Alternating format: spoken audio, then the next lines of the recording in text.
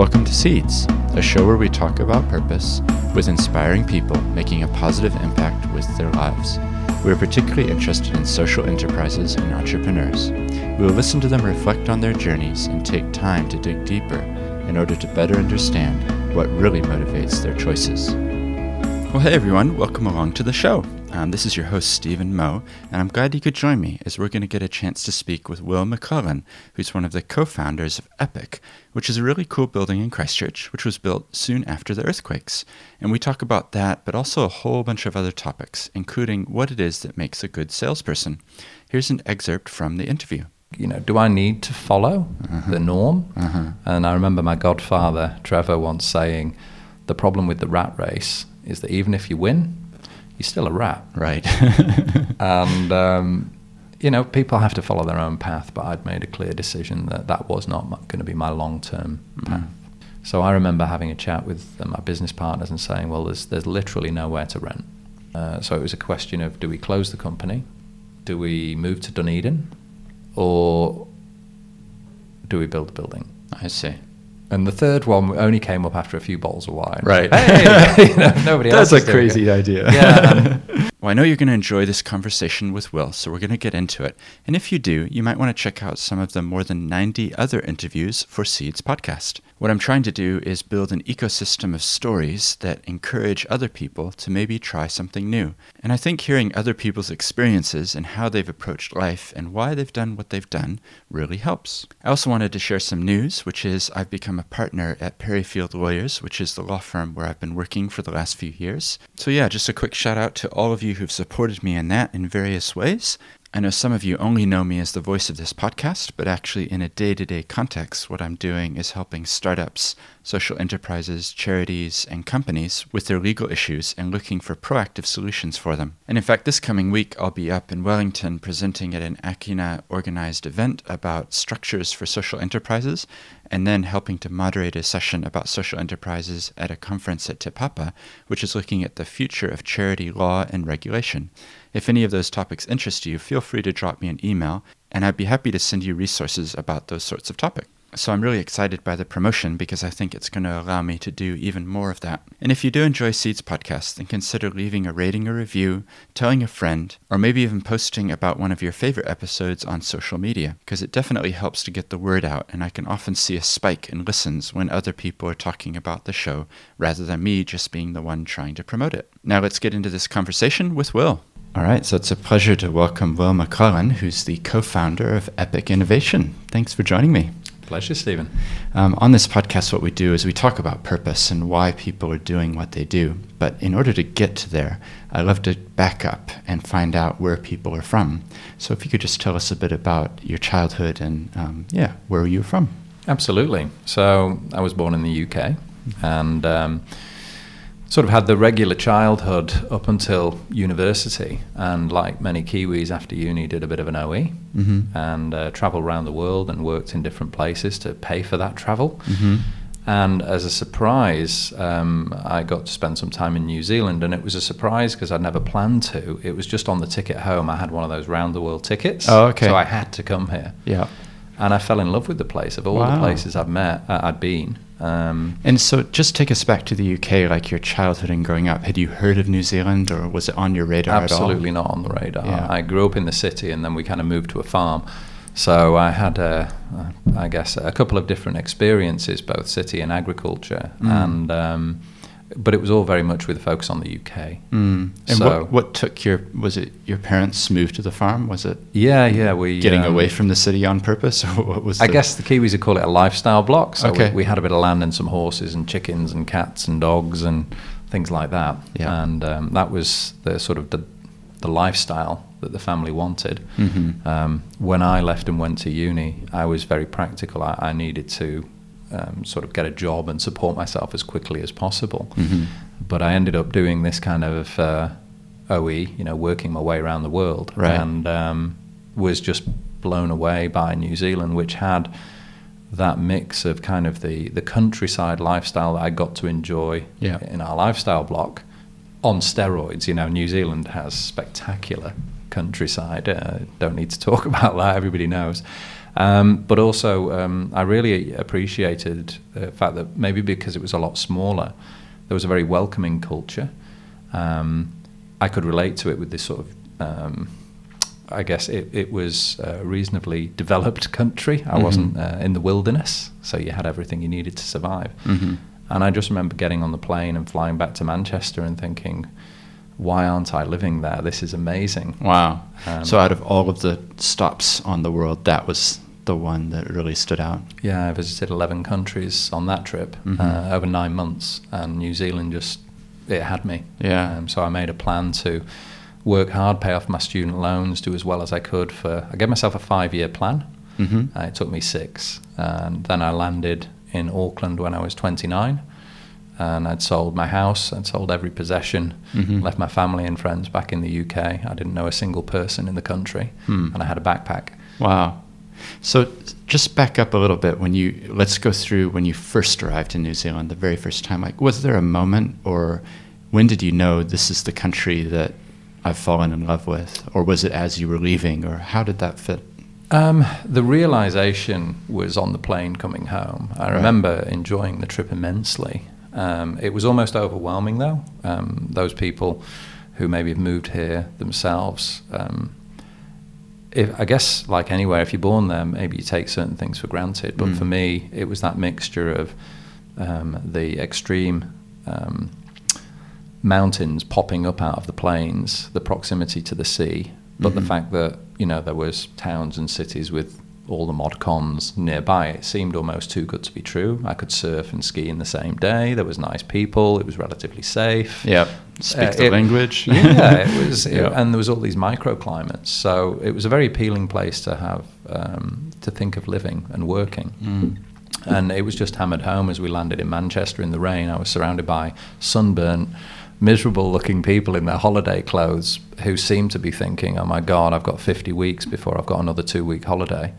And that seemed the wrong way around for me. I was only in my early 20s, and I was like, why am I going to live somewhere and dream of being somewhere else? Right. Why don't I live in the place that I enjoy? And that's when I started, thinking of plans. So that was the plan. Yeah, that was the literally genesis of the plan. The bus home or whatever it was. Yeah. Oh, that's great. And what did your family think of that sort of decision? Were they... I left home at an early age, so I left home when I was 17. My family were supportive. They were like, well, if that's what you want to do, off you go. I always remember a comment my mum said, which is parents should give children roots and wings, somewhere they can go back to, but the confidence to fly where they want to be. And maybe it was disappointing for them. Where I wanted to be was the opposite side of the planet, 20,000 kilometers away. Yeah. But they never tried to stop me, which was great. They did ask me serious questions, but I felt like, I was supported. And when I landed here, this was really my chance to craft the life I wanted. It was completely clean page. Nobody knew me. And it was a case of, well, how do you be the person you've always wanted to be? It sounds cheesy, but that's genuinely how I felt. Yeah. And I remember listening to on the plane as it landed to Eminem, the song about having one shot. Would you take it? You got one shot. Yeah. I felt very motivated to have the chance to do that. So the person that I would have met before you got on the plane and the person who got off, what was different about them? It depends which plane. If you met the person that got on the plane to go travelling before New Zealand, that was a guy that really had a very traditional view of, I'm going to get a job, I'm going to work in a certain place, get a mortgage and a family, and that's going to be it. Yeah. Travelling opened my eyes to how similar most people around the world are. It actually made me trust people a lot more. I had a reasonably interesting upbringing in terms of some conflict, and so I wasn't very a trusting person. But after going around the world, I met lots of different cultures, and the vast majority of people were incredibly nice. So I got off the plane feeling like I could work more with people, I could do more, and that really, I think, helped me be successful in the UK. I worked very hard when I got my first job. I was, at the office most nights. Putting the hours in, huh? Yeah, absolutely, because I was in sales, and if you didn't sell, you didn't get paid. Right. So it's good motivation. I think the company I worked for only ever had 7 salespeople, and I saw 40 come and go during the time I was there. So you didn't do your target, you didn't keep your job. Yeah. And so I lived for work because I still had a vision of having to support myself. Mm-hmm. But I also now, because I'd got that job after traveling, I had a goal, which was I need to make enough to support myself in New Zealand. And it was very motivating to put the hours in with an objective. And that objective was no longer to buy a house and live a traditional, maybe what I considered a traditional life. It's amazing to me that it stayed so fresh and so strong for you, that it didn't sort of, the first week goes by and it's a lovely memory, and then the second week, the month, 3 months in, it's like, yeah, I'll go back one day. But it actually, like, it was a critical change in you, it sounds like. It was, and it was hammered home by certain things. Those people who've driven down the UK motorways will know that around junction 1 of the M40 there's a large fence, and I used to smile as I sat in traffic there for up to an hour, and someone had painted on that fence in like 6 foot high white writing, "Why do I do this every day?" Right. So if you look hard enough, there were motivators out there to make you think, do I need to follow the norm? And I remember my godfather, Trevor, once saying, the problem with the rat race is that even if you win, you're still a rat. Right. And, people have to follow their own path, but I'd made a clear decision that was not going to be my long-term path. Yeah, no, it's great. My wife is from the UK, so she also, like lots of her family, well, all of her family is back near London. So for her to come to New Zealand, it's, as you pointed out, it's like literally the other side of the world. And so it's a interesting dilemma that you face as an international. And it takes commitment and sacrifice. I mean, I used to smile when some people I'd talked to who knew I was leaving would say, "Oh, you're so lucky." And I have a challenge with that because maybe I'm lucky with my health. I would agree that, I have no influence over that other than looking after yourself. But no one gave me the ticket. No one made it easy for you. You make those sacrifices of working hard to save up. You leave your family and friends behind, and in my case, you kind of sell every possession, and you're ready for that kind of clean slate. It's certainly easier for me because I didn't have kids, so I accept there's different challenges for everybody, but I don't believe luck played a part other than health. Everything else was planned, and there were sacrifices made. So that's enormously, that kind of thing isn't to say, oh, I'm amazing. It's to say so much is possible if you try not to rely on luck. If you go, okay, this is my goal. What do I have to sacrifice to achieve it? Yeah. The harder you work, the luckier you get. Absolutely. I really believe in that. Yeah. Oh, that's great. So you mentioned, I think you worked in the States as well. Is that right? Or was that in between? Or? Well, I worked a bit in the States while I was traveling to pay for my tickets and things. That was just student sort of work, and I've worked in Australia doing the same. But when I came to New Zealand, like most people, I bought a house and I got a job. And after 5 years in that job, that was when the entrepreneurial interest started to raise. And with a couple of friends, we did the usual that many people all over the world have done. Hey, well, with your business skills and our coding skills, why don't we form our first company?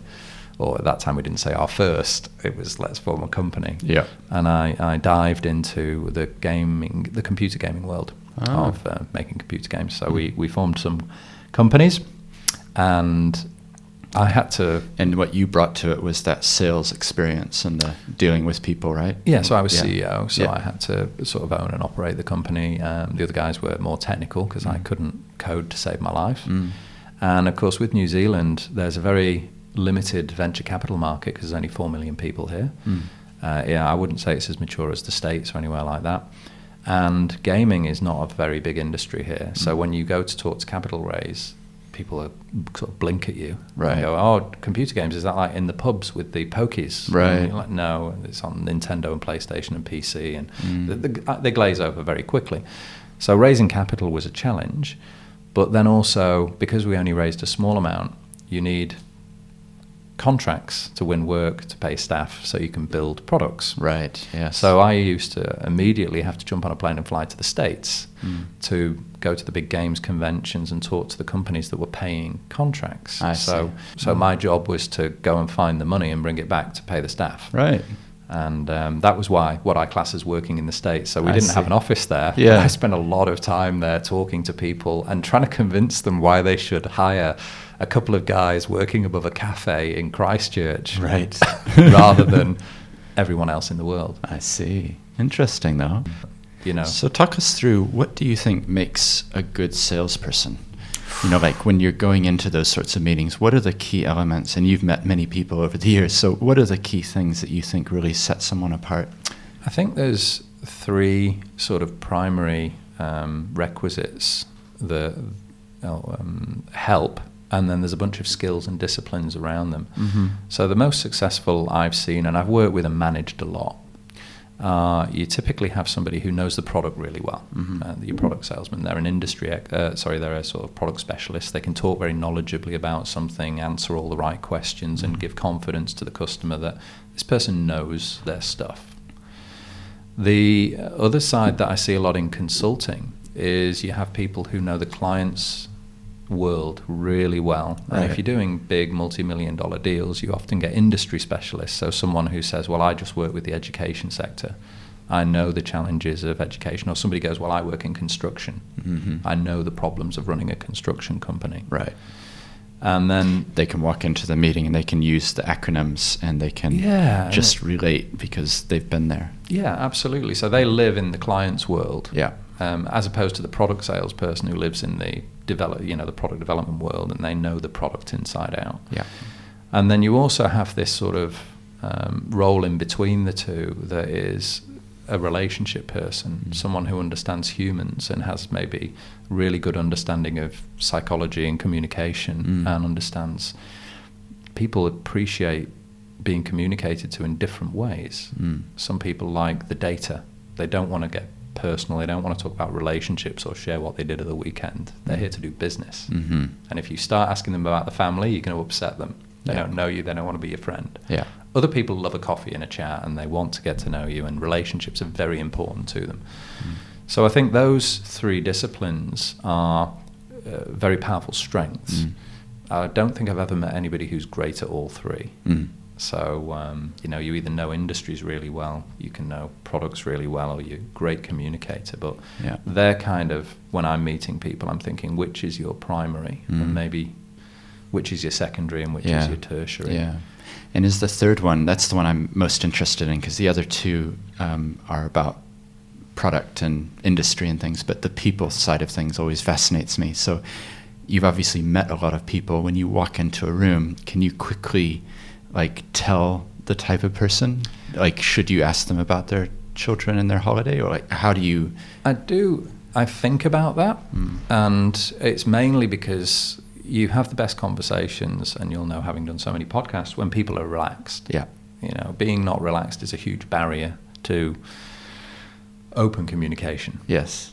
So I think there's sort of 2 broad ways of looking at that when I walk into a room. Mm-hmm. One is understanding tools and techniques that help you, I guess, have a model for how people like to be talked to differently. And there's things like Maslow's hierarchy of needs, different personality profiling like DISC.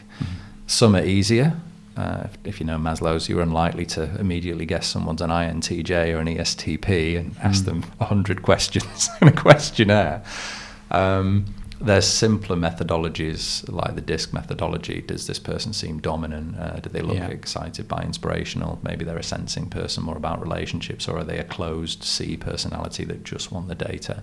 Yeah. So these are things that on one side of the table I'm sort of considering. Thinking about, and then the other side is kind of not about them, but about the world that they're in. What kind of job does this person have? What's the physical environment that they're in? Everything from body language to clothing. So it goes through my mind just because I don't want to behave in a way that upsets them. And the simplest example of that is if I walk into a room and I think somebody's quite a thoughtful person who, I don't know, maybe they're a doesn't like big booming voices and high energy, well, I'm going to act respectfully. If I'm in an environment with somebody who seems to get high energy off jokes and being a bit more gregarious, banter, then I'll maybe go with that a little bit more. Yeah. Well, they're such basic things, but I find they could be better understood by people. The idea that we all have different personalities, different ways of interacting, and so the way that I relate to this person is different to this person. But it sounds so basic, but it's actually a skill in itself and it's so important. How often have you heard of somebody having a problem at work? And it's very rarely, sometimes it's a technical problem, but really frequently it's, this person really upset me, or they did this in a meeting. And someone said to me once, there's a good way to get a bad message across, but you can even mess up getting a good message across if you do it the wrong way. So I think the first thing is being mindful of the fact that not everyone's the same. We're not all wired the same. Not everybody wants to go out to a loud party. So I think the key is, if you want to work with somebody and you're taking it to the table and it's your idea, you have to be respectful of how they want to consume the information. No, that's really good. So let's just bring us up to speed, if you like, because we're sitting in the Epic Innovation building right now. Can you just talk us through sort of what you were doing in Christchurch, maybe around the time of the earthquakes, and what was going on? What was it like at that time? Well, it's a great link actually to the gaming companies. So we'd started and we'd been going 3 years. So it scaled from myself and 2 friends to 2 companies with nearly 70 staff, and we'd gone from a room above the Hereford Street Boardroom Cafe to having 3 floors. I was in America a lot, because every time I turned up, we'd hired somebody else. Could you just pop back over there and win some more business, because we've got more people to pay. So it was high energy times. I remember Ben, the founder of Cerebral Fix, one of the directors, coming in going, hey, I think this iPhone's just come out. Should we start making games for this? I think, sounds good. And all these interesting things had just kicked off, and we were getting into them. Then Facebook, hey, look at this thing, Facebook. Do you think we should have a Facebook division? So CF ended up as the largest Facebook game developer in the country, which was not a challenge at the time because nobody was doing it. But it was all these new things that we were branching out into. And I was literally in sorry, can I interrupt you? Isn't it amazing? Like, it's 2019 as we record this. It's not that long ago that there was no iPhone. These things that we're talking about now, we just take it for granted. But people who are listening, brand new. That it was not that long ago that none of this was there. Absolutely. What's Facebook? Why do they call it Facebook? We literally were having those conversations. And I was sat in one of our rooms with the COO, Jeremy. And then it just felt like, all I could describe, a train hitting the building. The lights went out, and at the same time, I just saw Jeremy sort of fly through the darkness and disappear into the room next door. And I was, my chair was flipped. The boardroom table flipped and landed on its top. Parts of the ceiling collapsed, and the shaking obviously just kept going and going and going, and it felt like forever. And I honestly thought, well, this is it. This building has to collapse. There was lots of screaming and noise, and it was complete darkness because there were no external windows. So I was just in the darkness, feeling the whole building coming down around us. And I thought, you don't think about much other than, well, I'm going to die here. I couldn't stand up. There was no way of getting a footing. You're just rolling around on the floor. The power was so great. And then it started to subside. I think it lasted 60 seconds. I'm sure of the data. It seemed to last about an hour. And then it all went quiet, and then more screaming. Of course, it was all pitch black still. And I heard sort of Jeremy sprint past, because his first thoughts were of his family and kids. And I sort of got into the doorway, and there was a lot of noise and commotion. And I remember opening the fire doors, and I was about to rush through, which was my first reaction. But then I remember thinking, hang on, you're the CEO, you've got to be the last guy out. So I held the doors open, and we got people on the first and the second floors and third floors out. And when Brooke, the CTO, he'd gone, I followed and then got into the street, and obviously it was chaos, and realised I hadn't checked the toilets. So I had to clamber back in over the broken sort of stairs and stuff, and I found a guy in the toilets on the 3rd floor just frozen. Really? I wasn't very PC or politically correct. I just grabbed him and threw him down the stairs. Right. Time to get out. Got him out of the building. Yeah. And, so it was obviously a horrific time. And then we kind of gathered in Cathedral Square with thousands of other people, right, watching bits of the city kind of collapse around us. Yeah, it's a type of thing that, you can't even describe it, can you? It's the words. It was like being in a bad movie. I remember thinking, wow, this is what it looks like, to be in a crazy movie. Yeah. And in fact, there was a lot of people who dealt with it in different ways. Some people were hysterical, some people were silent, some people were lying down. And I remember we just grabbed a load of the chairs outside Starbucks and put them in the middle of the town square for the people who were having the hardest time. Right. Maybe just, some people who were injured or just were physically shocked and couldn't move. And we created a sort of base there for a while until we found a safe way for people to get out of the city, because there were broken gas mains and, you didn't quite know what was the best way to get out of there. But I think most people made it home late that night after we'd kind of woven our way into our various directions. But it was an absolutely horrific and bizarre scenario, but it also brought out the best in a lot of people. I saw some real sort of heroism that day, and some people really rallying and supporting each other. It was it also gave me a lot of confidence in the human race. You see people in the worst situation behaving at the best humanity can behave. It was good in that respect. Yeah. I wasn't in Christchurch at that time. I was living in Tokyo. So about 2 or 3 weeks after the Christchurch earthquakes, there was the big earthquakes in Tokyo, or in Japan. And I was in the 22nd floor, and the buildings, we didn't know at the time that it was like hundreds of miles away, because it was quite strong in Tokyo as well, and all the buildings were swaying back and forth at different times. It was like a sci-fi movie, looking out. And it's remarkable to be in something where you have no control. Yeah. Well, that moment you described of you're in the dark, you're looking around, this is it. Like, I recall having very similar feelings being at the top and hearing my Japanese colleagues swearing in Japanese, and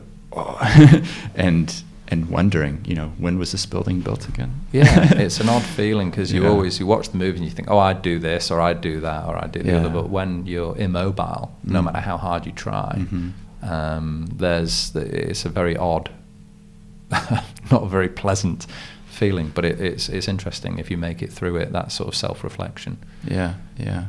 So I guess after the earthquakes and things, like what came next? And the cities, as we know, was devastated at the time. We're now sitting in this building that sprung up on a timescale fairly quickly afterwards, right? Can you just describe a little bit about what was going on, what was behind this building? So I'm very proud of the fact that, and certainly not proud that I did it all myself, but Epic was built 2 years ahead of pretty much every other development. Immediately after the earthquakes, I got home and our house had been destroyed, so we had nowhere to live, which was a challenge. The roof had collapsed. So we stayed with friends, we sort of became nomads, my wife and I, and lived on people's floors until we could find somewhere to rent. As you can imagine, rental was at a premium, because about 100,000 buildings have been damaged or destroyed. So there's one side is life and general living and eating and sleeping, and the other side was the fact we had loads of people to pay. Right. and staff to look after, but their houses had gone, and we also couldn't work because our equipment had all been destroyed. I see. And we couldn't even get in the building because the red zone had gone around the city. Yes. So all our work was in the middle of the city, and it took months to get the insurance. The startup world does not have big cash reserves to go, we'll just go and pay premium for whatever space is available and buy a load of new equipment. And, so the actual first thing I had to do was sneak into the red zone through 2 police and a military cordon and try and get the data out of our building that was forbidden. Right. So that was an interesting experience one morning, blagging my way past the police and the military with my wife. Yeah. But once we got the tape, we then obviously had to get both the physical equipment to get the teams working again and find an environment. So you needed the data that was like a backup or something. Exactly. Yeah. It sounds like a video game itself. It was. This is your challenge. It was a Make your way through the... It had everything from a movie and a video game in it. And it was a really weird experience packing a backpack with kind of flares and various things because there was no power. So if you're going into dark buildings, you needed torches and headgear and all that kind of stuff. So it was kind of something we'd never even, don't think about it, but you just have to deal with it at the time. And then again, you start seeing the good in humanity come out. So I would ring around my network and say, look, is there anywhere I can put the staff and the guys to get going again? Yeah. People were bringing in whatever equipment they had to get working and coding and developing products for the customers. Customers were great. They obviously understood the situation, but there's only a window that they're going to be able to be great for. You still need them to pay because everybody still needs food and money and pay. So we ended up sort of nomadically moving our teams around whatever buildings were available for a startup because you can't pay the big rent because, of course, the big law firms and the big accountants and maybe the banks, they all need accommodation and they can pay a lot more than a startup. So what you found in Christchurch was the habitable accommodation was gone. Right.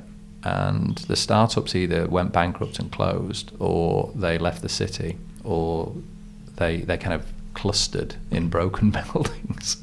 And we ended up sharing space with a government organisation in one of their buildings that went from having 25 people to 125 people literally overnight. And industrial research, which is now Callaghan, were fantastic.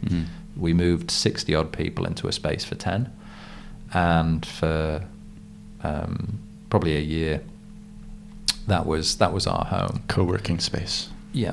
Now, the challenge was a couple of months into that space, they said, we've sold the building, so you can't stay here long. And one of the big companies that needed space, of course, they just rock up with cash and buy whatever is safe.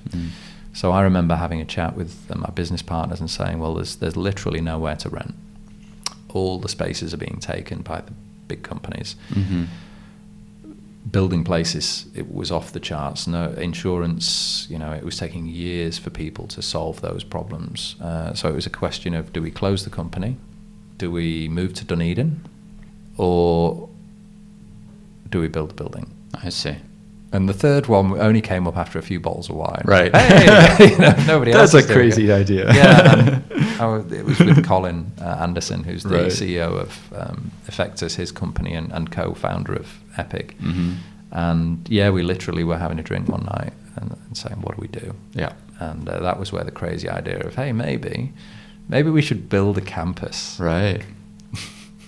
That's great. And it was an interesting situation because the next morning we met up and had a coffee and we wrote down all the reasons we shouldn't. We got no money, no land, we're in an earthquake zone, we've never done it before, the businesses need us, we're homeless, we've no experience. It was a big list. Yeah, I get that sense. And then on the right-hand side, we went, well, at least we know the list. So on the right-hand side, what are our strengths? And we're like, well, we've got a good network, we know there's other people around here. Maybe we should treat this like a lean startup rather than a property development because we're going to have to break every rule in the book anyway. I see. So we actually took the minimum step on a business lean canvas, which was, look, what do we want to build? And because we'd been forced to share space with a lot of other companies, we went, well, actually, it's really great sharing space. You don't have to pay for your own toilets and meeting rooms when they're out of use. You get the benefit of, even when there's aftershocks coming through, hearing other teams sort of joking and you get a bit of camaraderie going. And it was interesting to see that kind of community building. So we said, maybe we can scale that.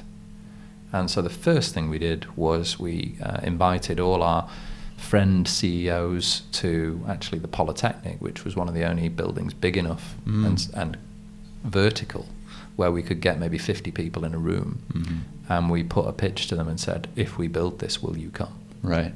And 30 of them said, we'd like to hear more.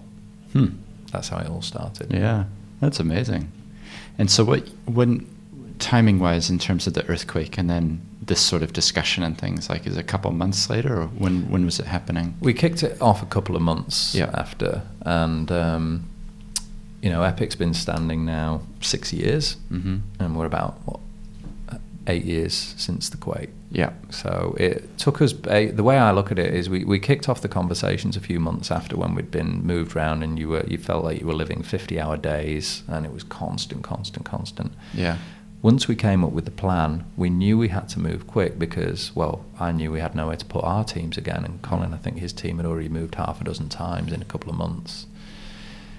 So the broad speaking was it took us about 6 months to get partnerships in place with about 15 companies who were going to help us build the place and make the land available and get the funding and all the skills and architecture, etc. Right. And we had companies who'd signed up memorandums of understanding of wanting to be tenants. So that was like the first 6 months. Yeah. Then we had 6 months of due diligence, and that nearly killed us both. I quit during that time. It was too hard. Rebuilding your home, getting your business going again, and building a campus in an earthquake zone, not recommended. Yeah. And it was cripplingly hard.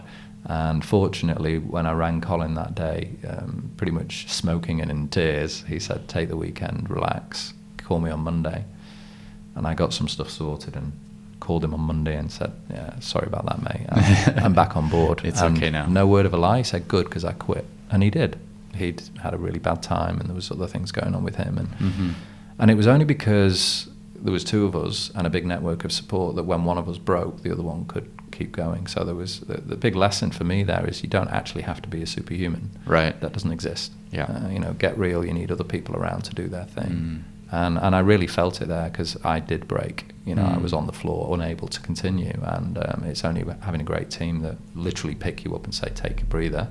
But then you see them go at their point, and that's your turn to pick them up and say, look, we're going to get through this. So the encouragement to people who may be at that point or at the breaking point, what would be your advice to them? Or it's actually something from Ernesto Saroli, who I heard talk years later at TEDx, and I was fortunate to talk as well. And he said, a great business or a new venture requires three things. It requires a great product or service. It requires great sales and growth and access to market. And it requires great governance. That's three things. No one human is brilliant at all three. Right. So if you're trying to do something on your own, you need at least two other people to help. And they need to be as committed as you. And that was something, I learned the hard way. But working with Colin and the team here really made me think, okay, I don't have to be great at everything. I can focus.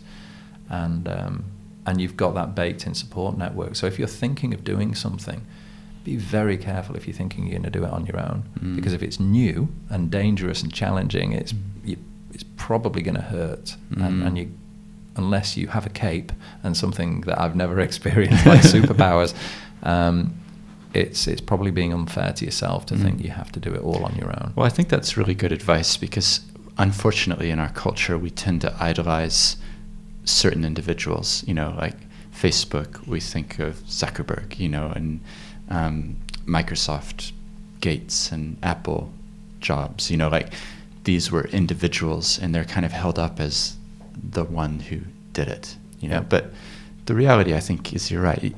You need the team. You need the other people with you to go on that journey. Yeah, I'm a big sort of fan of looking at almost the laws of nature and the things that seem to spread. There's not just one of them. And for me in a business, again, you want to look at what is sustainable and practical. And if you are going to go on a journey somewhere, take an expedition, it's riskier to go on your own. If you're going to create something new, then there is a lot of skill sets required in running a business or creating a venture. And it's pretty arrogant to think that one person has every skill and they're better at it than a team. Right. If you want to go for it, go for it. But it's a bit like saying I'm going to walk to the North Pole on my own. Right. Very few people can do it. And I doubt they'd say it was a deliciously pleasurable experience, carrying everything, fixing their ankle when it broke, dragging themselves through the snow. The more CEOs I talk to, the more you could see on their face when you start talking about the pain and those moments. And most people I've talked to have said, yeah, thank God X was around. They got me through it. That's great. Can I just talk about the building itself and the mission right now then? Because some people are listening are in the States or the UK. They've never actually visited. Can you just give us a really short summary of what you're actually doing, what it's doing now? Yeah, so Epic's a building that has about 300 people in it. It's sort of a 1.5 story. One side of the building's 2 story, one side's 1 story. 4,500 square meters. It was built incredibly quickly. I mentioned 6 months to kind of get the plans together, 6 months of due diligence. It only took 6 months to build it. So it's 4,500 square meters. And it's very high on the earthquake resistance code as well, because it had to be safe because we were getting so many aftershocks. But it also had to be affordable, because we were putting not big multinationals in it. We're putting early stage companies, not startups, but companies that, they're growing and they can't spend all their money on marble floors. So it's made from LVL, which is wood, laminated veneer lumber, which was developed in New Zealand as a sort of solution that's almost stronger than steel, pound for pound. And inside the building, there's about 15 companies. The common thing is they're going global, most of them, and they're using technology in some way. But the industries covered vary from a couple of computer gaming companies to some med tech to e-commerce to web development to IT governance through to AI and training. So there's a variety of people, but we only put companies in here who've got something in common, which means actually the great thing about the building isn't the building, it's the community. The reason companies want to be in here isn't because we've got a golden lift or a magic tap. They want to be around the other businesses. Right. So that's the cross-fertilization across disciplines and backgrounds, right? Absolutely. And we arrange CEO drinks, and we share news about the companies. We promote each company through the website. They see what each other's doing. And the value of sitting down and saying, how are you scaling your sales?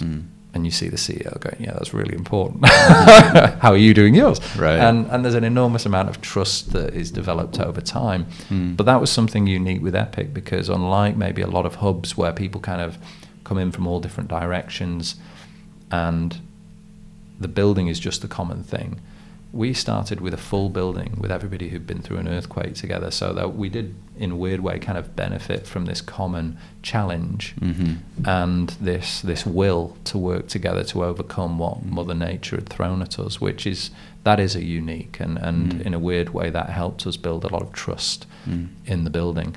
Now as people leave and scale and new people come in, I think one of our challenges is to maintain that and to keep that collaboration going, real collaboration, not just the word, like companies actually partnering to develop new products and take them to market. And we've got examples of that with gaming companies working with training companies, jointly collaborating to win the Dubai Future Foundation Award, which 2 of the companies in here have done. That's fascinating. I think you're right. There's that commonality of when you started, everybody had been through such a traumatic experience.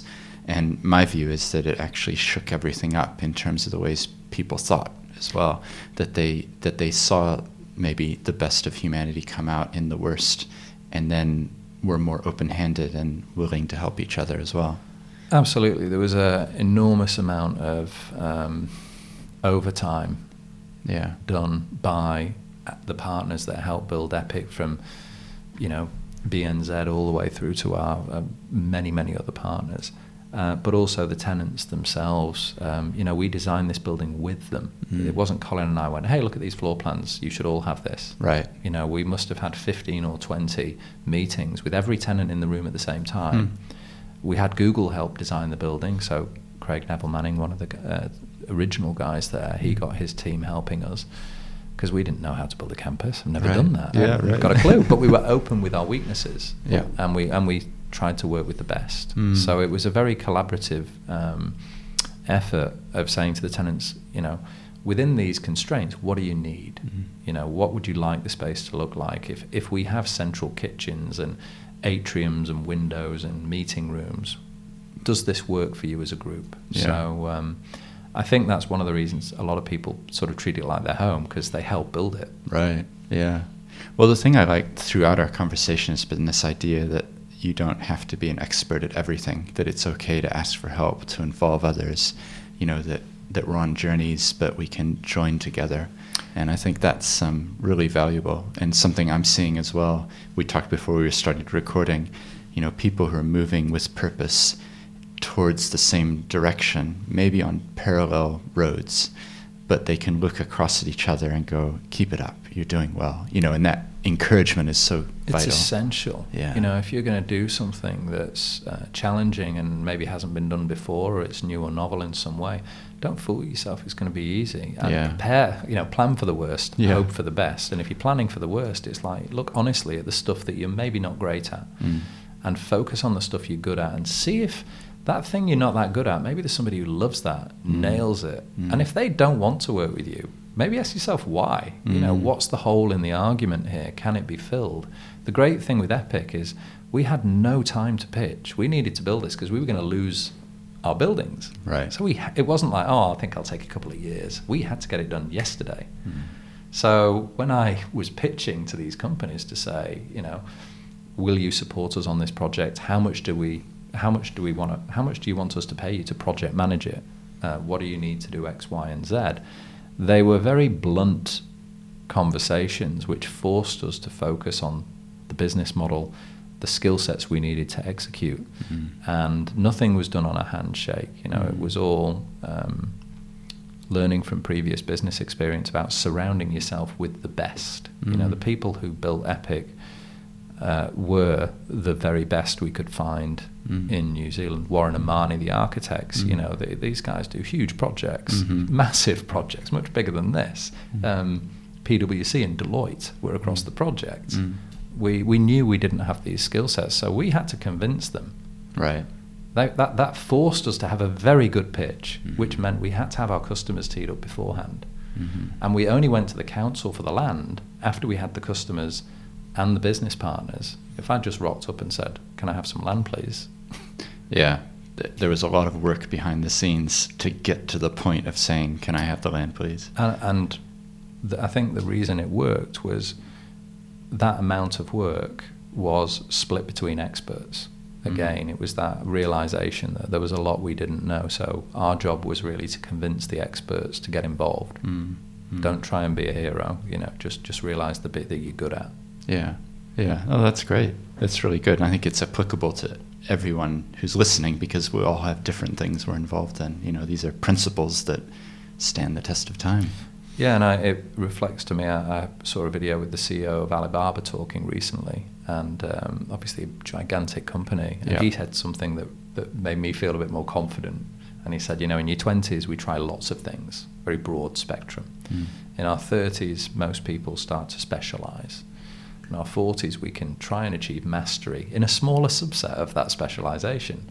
Maybe in our 50s, if we've done it right, we get to do mentorship. And that was a breath of fresh air for me because it makes me, oh, good, I really don't have to be good at everything. Yeah. You know, what do I enjoy? What's valuable to other people? Maybe that's the direction I should be specializing in. Yeah.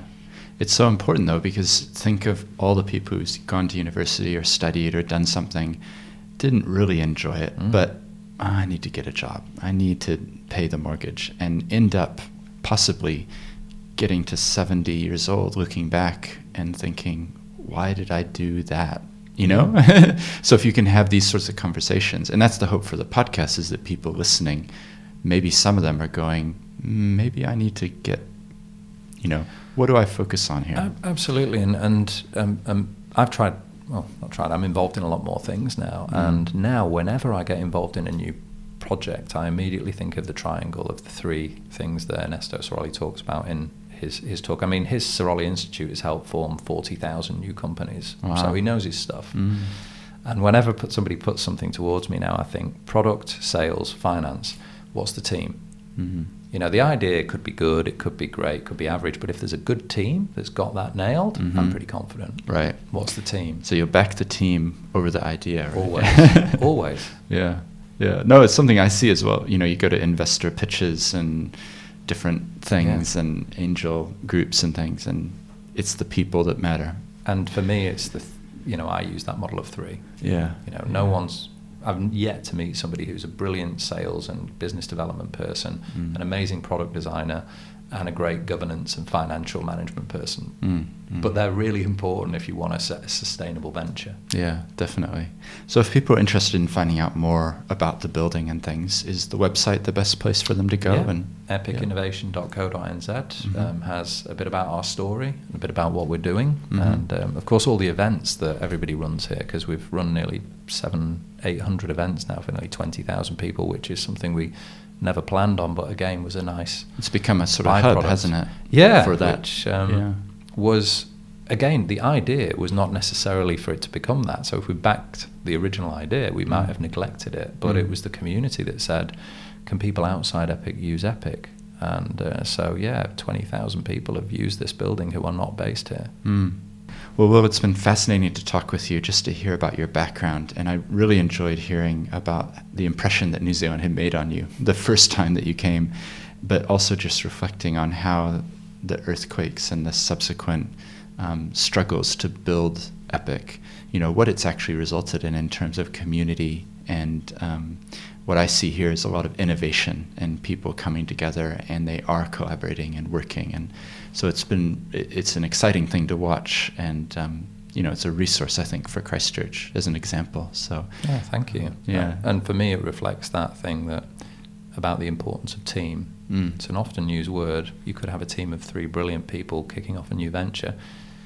Epic's got 300 people, and there's a lot of good people to meet and bump into each other and share ideas and skill sets. Yeah, well, that's definitely been a theme that's come through. So hopefully the listeners are picking that up in terms of admitting you're not good at everything and asking for help. So, so thanks very much for joining me today. I really appreciate your time. You're very welcome. Thanks, Stephen. Well, I do hope you enjoyed that interview with Will. I really found it fascinating to hear his life story, how he ended up in Christchurch, and his commitment to this city. It's great to have people like him who are really passionate about Christchurch and building up an ecosystem where startups and established companies can really thrive. If you enjoyed this episode, then consider checking out the more than 90 other interviews that are on Seeds Podcast. And if you're able to leave a rating or review in Apple Podcasts, it literally takes about 10 seconds, and I would appreciate that. We're up to nearly 40 of those, and it helps other people find the show. And you might want to check it out on Facebook as well. Until next time.